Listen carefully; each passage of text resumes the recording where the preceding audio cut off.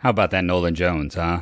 What a fun debut. Listen, there is going to be ups and downs with any young player, but let's enjoy Nolan Jones right now as he just continues delivering for this Cleveland Guardians team. We're going to talk Nolan, we're going to talk Franmil, we're going to talk so much on today's episode of Locked On Guardians in what is currently a pretty fun game going on.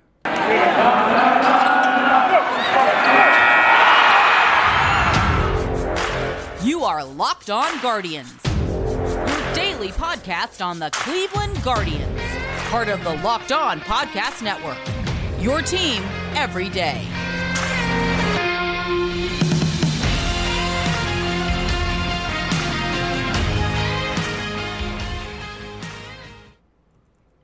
Hello, everyone. I am Jeff Ellis, the host of Locked On Guardians, as I have been since the inception of this very show. Before that, I was a lead draft and prospect analyst for Scouting 24/7.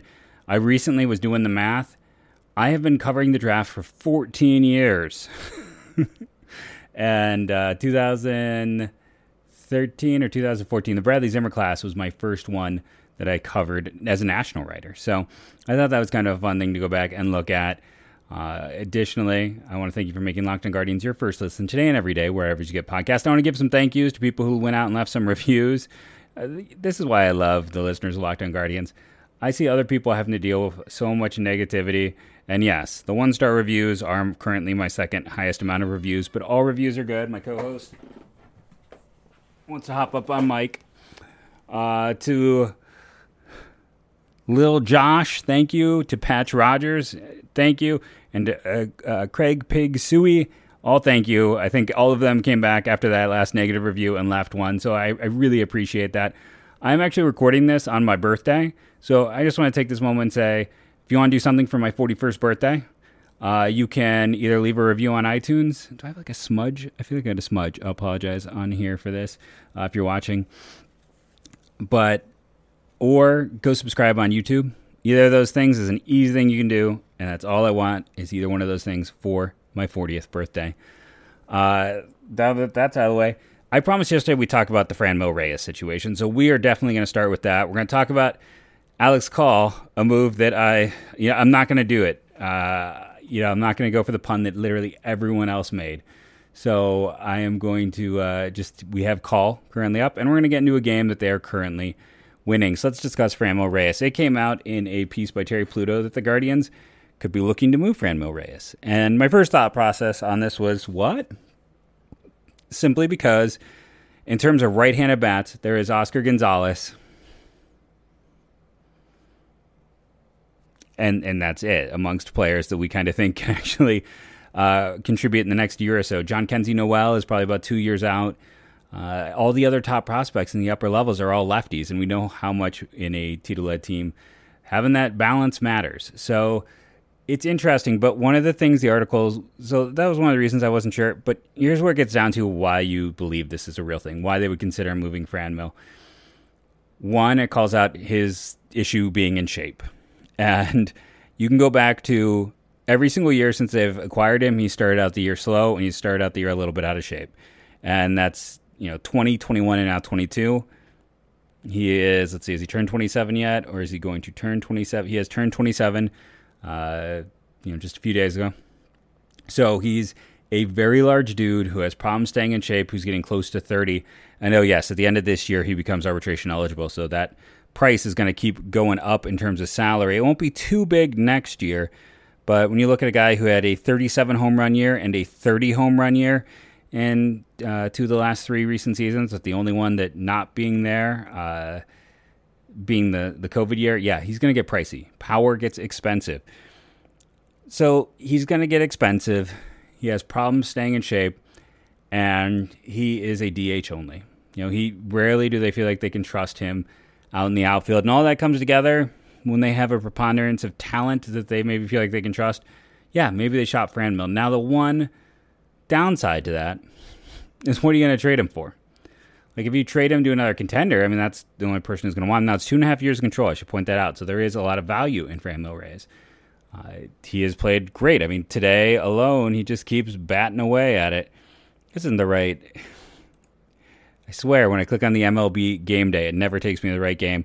So just looking at the Guardians today for Franmil, 3 for 4 with a stolen base. Definitely check that out if you missed it. Unsurprisingly, his first stolen base of the year. But he just keeps hitting. Dude keeps hitting, and his value is going to keep going up because multiple years of control. Right-handed bat. Now, like I said, what do you trade him for? If you're like, well, what about the Marlins? Don't they need outfield help? Well, again, we're not sure he can play in the outfield. And 2, they more, I believe, wanted a left-handed bat, not a right-handed bat. So it's not an ideal matchup. It's kind of weird.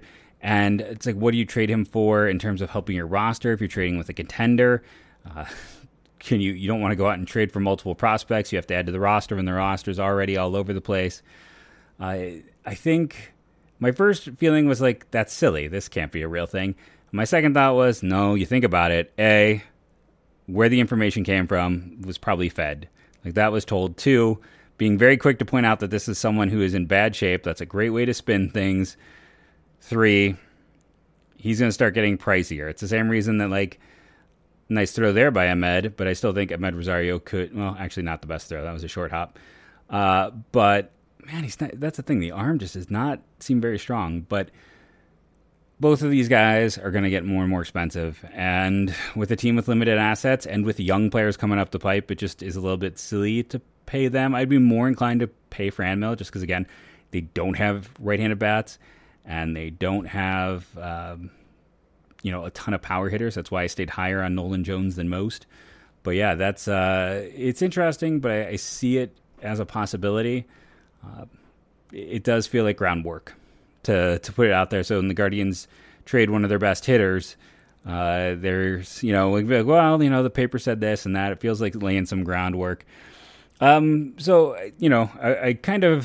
like to comment when people leave comments. So I had someone comment about me patting myself on the back too much. I feel like I'm very fair on that, and I kind of took it to the Twitter and the whole overall crowd.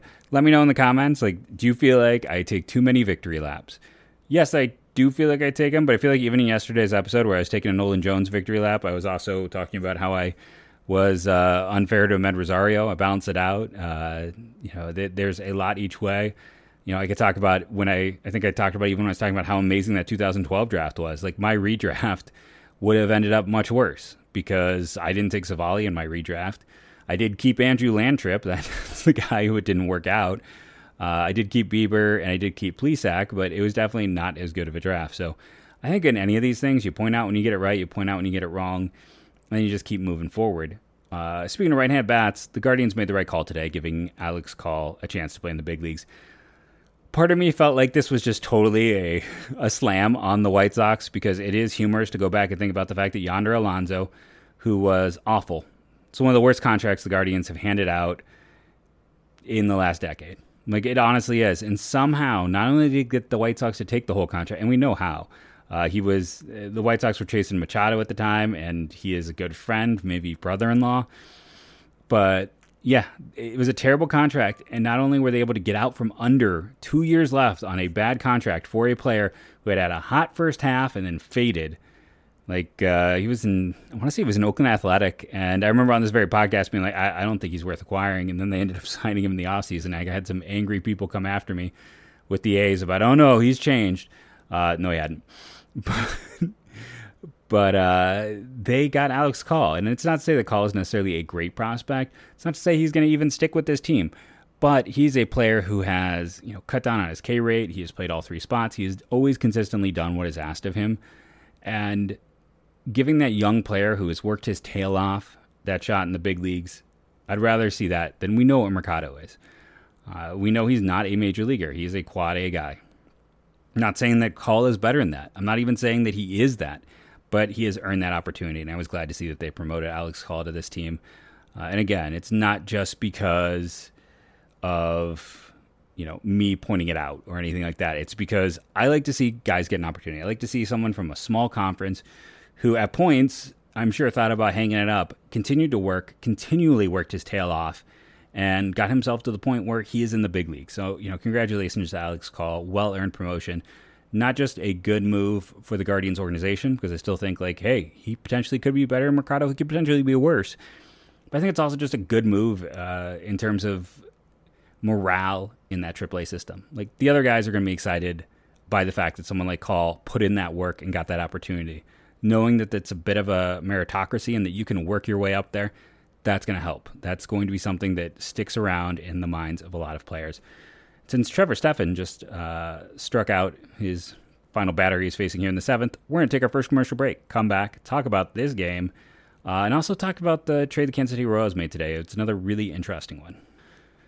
And our first fantastic sponsor are our good friends over at BuiltBar.com. I am currently loading the page because I love Built Bar and I want to see what is going on. There is always something fun, always a new flavor that comes into the rotation. If your favorite isn't available right now, just wait a few weeks. It'll be there eventually. Raspberry lemonade is kind of the current big one. Coconut brownie chunk sounds amazing, and I always love a good granola from them. Granola was my favorite when I recently tried that. White chocolate berry granola is available at BuiltBar.com. And when you go to BuiltBar.com today, do what I do. Use the promo code LOCKED15. I buy from Built Bar all the time. When I do, I use that promo code because who doesn't want to save money? BuiltBar.com. It's the best tasting protein bar you'll have. Remember that promo code is LOCKED15. So, there's the so you know we're back. I want to talk about the trade that occurred with the Braves. I thought it was interesting. The Braves traded a 26-year-old infielder in let me make sure I get this right, in Tyler Alexander, who, depth guy. They traded their 16th rated prospect at Fangraphs, 23rd overall rated prospect, Andrew Hoffman, and they traded a massively distressed asset in Drew Waters. Now, Drew Waters, Drew Waters is an interesting player. I thought he was the best second-round pick in his draft class. I love that selection by the Braves. But that was definitely a point in time where it was interesting to watch how it unfolded with him. And I kind of got into a little bit on Twitter with this, but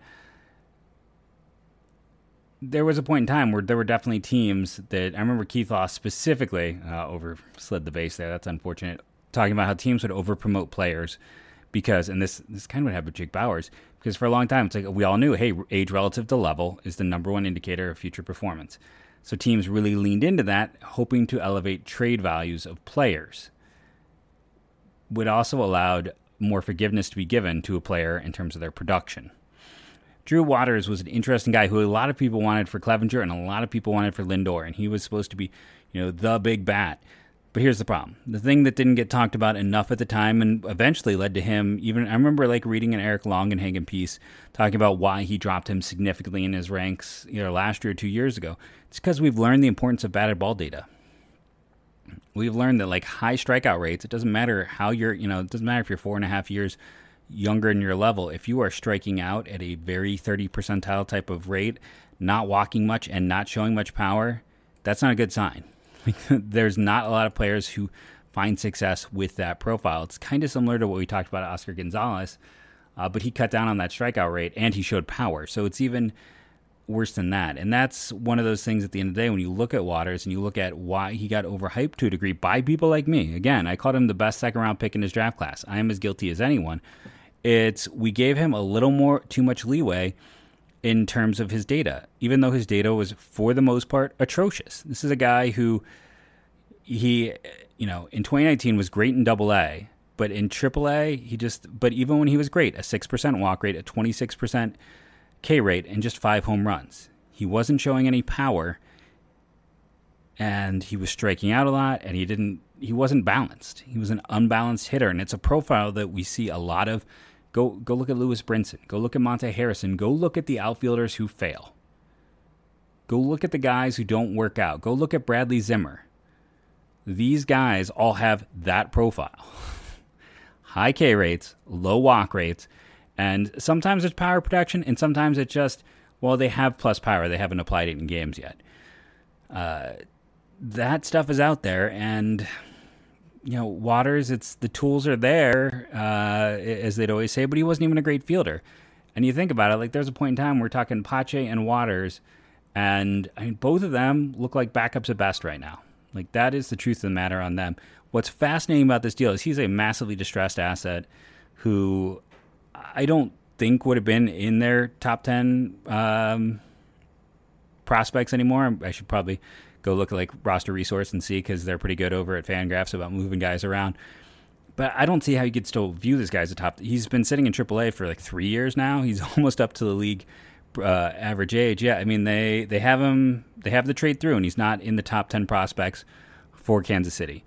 And the other prospects, they got 3 guys who are not top 10 prospects, and they traded away the 35th pick in the draft. Now, for me personally, I think that is a great deal, and it shows how picks are undervalued, and it's why I would love to see the Guardians move multiple pieces. Again, I'm not sitting there and talking about moving Arias. I'm not necessarily even talking, I'm not talking about a Rocchio. That's kind of funny. Is this? Yeah, because that's from 2018. Okay. The top 10 prospects list currently showing on the roster resource page has Yu-Chen Chang at 2 because it's from 2018.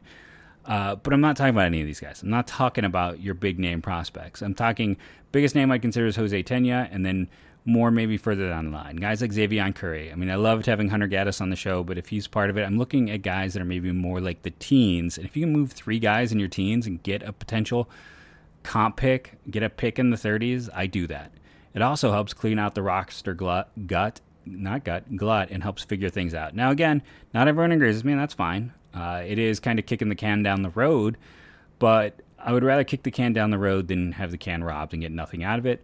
I would also rather consolidate in any way, shape, or form. And the nice thing with the draft pick and that pool money is if you go out and make that trade, maybe you get the big name at 35, and then you get, you get a Jake Bennett, for instance, the Oklahoma lefty, or a Brandon Sprout, the Florida righty, at pick 37, and you consolidate the money from those 2 picks and pay 1 premium guy, 1 top 30 talent, and then 1 guy who's a little bit lower, and you can still come around the second round to get someone really interesting. And not everyone's going to work out, but I think it is an approach that actually would kind of work. I think it is something to consider. You don't have to agree with me. That's fine. There's different views to all of this, and my view could end up being very wrong. But I thought what Atlanta did was fascinating. I think it was a good move. And they moved on from a massively distressed asset. They turned a second rounder, the 41st pick overall, plus 2 more of their assets, in fairness, into the 35 pick a few years later. So it's a net loss when you consider, I believe, Waters was an oversought signing. So they did end up giving up more than the overall cost, but that's because the asset was so distressed. Class A making it look easy. We are currently, at this point in the show, time for our next commercial break. We will come back. We're going to talk about the All-Star game and then talk about this game overall. Listen, the Guardians just won as I'm recording. And you know who else will allow you to win? RockAuto.com. I've talked about my own experience not using RockAuto and costing myself $50. I could go to a baseball game for that. Maybe not the game where I got that rally towel in the background. That was from one of the postseason games a few years ago.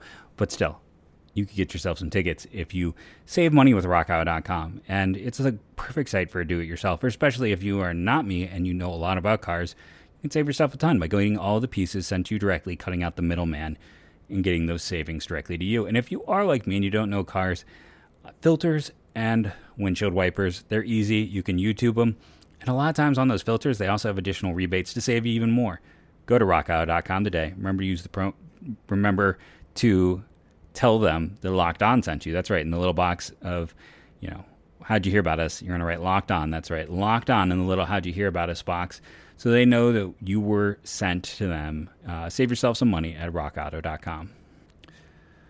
Okay, so we talked about Call. We talked about Franmil. We got to talk about the All-Star game. I think it was interesting, just to go back to the Alex Call stuff, just the Terry Francona quote. Francona quote. That's hard to say. We have an opportunity to see somebody. If we let that opportunity pass, we may not get it again. So they felt this was a good chance to get a look at this kid. So they felt. There's your key word right there. So they felt this was a good chance. Not we felt even. No. They felt. This is him not being happy about the choice that was made. They felt it was a good chance to get a look at a kid. Kudos to the front office, one of the best in the business, for just not giving them a choice. Let's see what Alex Call can do. And, we'll talk about what he did today in a moment. But let's talk about the All-Star game. 3 very deserving candidates. Justin Lotta, our good friend JL Baseball, had a great tweet today about Andres Jimenez has now been to the All-Star game before Frankie Lindor since that trade's happened. The total number of All-Stars since that trade, 1 for Cleveland, 0 for the Mets. And then you go back and look at the Corey Kluber, by the way, pitching decent. Like, I'm not saying he's necessarily an all-star, but he's had 2 solid years. Like, the reports of his demise are greatly exaggerated. Corey Kluber is out there struggling. I mean, I would take Corey Kluber on the Guardians in a heartbeat, personally. I would not trade Emmanuel Clase for him, but that's another one that, as Justin pointed out, he, since he was traded, most people thought that the Rangers got the huge advantage. Nope, now it's Cleveland has the all-star. Texas does not. If you're curious, right now, Kluber 3.62 ERA, 82 innings, 7.9 strikeout per 9. That's low for him, but the walk is down to 1.4. Home run rate is right in line. He threw 80 innings last year, 82 this year. He's a limited player, but he's out there still churning. Good on him. I'm going to root for Corey Kluber until the end of time. If you don't like that, you can just, there's the door. He's probably the favorite pitcher of my lifetime. I'm gonna put that out there. Let's talk about this game now that we talked about the All-Stars. 3 of them for this Cleveland Guardians team. A team that is back to 500 because the White Sox. Yay, the White Sox. 8-4 win by Cleveland. Yes, co-host. You have white on you, but it doesn't mean you're a White Sox fan. You are colored like a White Sox, so I guess maybe you count. So just getting into it. Who reached base twice in this game? Kwan did. Rosario did. You had Franmil and Nolan Jones and Miles Straw. By the way, have you noticed Miles Straw is ticking up of late? Not necessarily saying he's lighting the world on fire, but he is playing better. And as he plays better, I think, the confidence is improving. Have to love the fact that the only stolen base in this game is Franmil Reyes. That alone is going to make him one of your players of the game. Quantrill got into a bit of a sticky situation, but a 2-inning hold by Trevor Stephan. Got 2 strikeouts, didn't allow any base runners. Great performance by him. Not a save opportunity, but Clase hadn't pitched in a while. 1 inning, 1 strikeout, no base runners. Strong performances by both. Hit by a pitch in this one. All 3, the Guardians. Why are they getting hit so much? And it's funny because, I remember a year ago hearing from White Sox fans, Indians are always hitting the White Sox. The White Sox are never, this always happens. Guardians got hit 3 times in this game. Jimenez... I'm going to pause this because here's the thing. You're sitting here doing this. Let's see who leads the league in hit by pitches. It has to be Jimenez, right? So this actually only gives Andres his 10th. He had been tied with a lot of guys. I won't say all of them, including podcast legend Kyle Farmer. He is now up to 10th, which ties him with Cronenworth and Mark Kaneha. Anthony France has 11, or Anthony Rizzo has 11. Ty France has 14. Wilson Contreras at 16, your league leaders. But yeah, he just keeps getting beaned. I mean, my goodness. Overall in this game, so I guess I have to go back in and add those in. Let's see, Kwan, Jimenez, they had all already been up there, and for Jose, that was the only time he reached base. Is there anyone who didn't reach base at all in this game? That's the true question. Due to Jose getting hit, I don't believe so. I believe everyone reached base at least once. I guess Andres technically did reach base twice, so I did not call him out in terms of the multi-go games. The only guy who didn't reach base, Call. He was a defensive replacement / pinch hitter for Nolan Jones. Just the 1 plate appearance for him. We talked about the pitching. Quantrill, he's using the sinker too much. But, he is what he is. He's a middling starter. And that's where we kind of are with most of this pitching staff. McKenzie has front of the rotation ceiling. I mean, Savalde's spin rates, you think he would, and he's looked better of late. Maybe he'll prove me wrong. Plesac is what he is. He's a back-end guy. I think Quantrill is like a back-end guy. Savale, back to maybe mid. I just don't know about health. And, McKenzie, I believe, honestly, can be a number 2 if he can just consistency. Bieber, it feels like he's a number 2. I don't know if they really have that true ace anymore because, again, that velocity drop for Bieber has just kind of limited him a bit. Going back into this one, and, it's going to be kind of a killer because for Plesac and for Bieber, their arbitration numbers are going to jump because of that 2020 season where, again, it was a mirage because they were facing the Central, only the Central. So time for some box score bingo in this one. 12 hits for the Guardians, 2 walks, and 3 hit batters, so 17 opportunities there. 1 error, that gives them 18 opportunities, so 18 would be about 6 runs on average. They got 8 in this one, which is kind of amazing when there was only 1 extra base hit in the whole game. Nolan Jones is double. Other side of things, 8 hits, 1 walk, 9 opportunities. 4 runs is pretty good for the White Sox on 9 opportunities. They had 2 extra base hits, one being the home run off of Quantrill, the other being a double. Players of the game, who are your 3 stars? Nolan Jones, continuing to get that.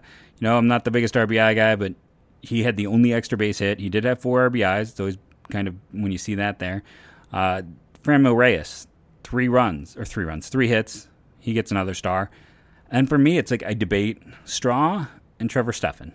Those are the 2. And not only Franmil, by the way, to go back, 3 hits, also that stolen base, giving the due guy his full credit.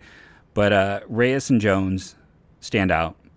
And then Straw, who had the 2 hits, but also had some timely hitting. And then Trevor Stephan, who came in and got the double play to get out of the inning when you had runners at first and second and 1 out. And here's that, multi-inning for him. I'm going to go with Stephan in this case. I appreciate you, Miles Straw. 95% of games, Straw, you give me that box score you gave me tonight, you're going to make one of the 3 stars. This is just one of those games. There was so many deserving candidates. 2-inning save, big double play. Those are your 3 stars for me in this game overall. How are you feeling about this Tribe team? I like seeing the young players. I'm glad Nolan Jones is up. I love they went out and got Alex Call and are giving him an opportunity. I am looking forward to seeing what they had in the draft. It's only a week away. And again, I want to remind you, it's my birthday. Well, my birthday was yesterday by the time you likely watch this. But if you want to give me something for my birthday, I don't need gifts. I don't need anything. I would like a few more subscribers on the YouTube, a few more reviews on the iTunes. Either of those help me out. Download daily. Do your little part.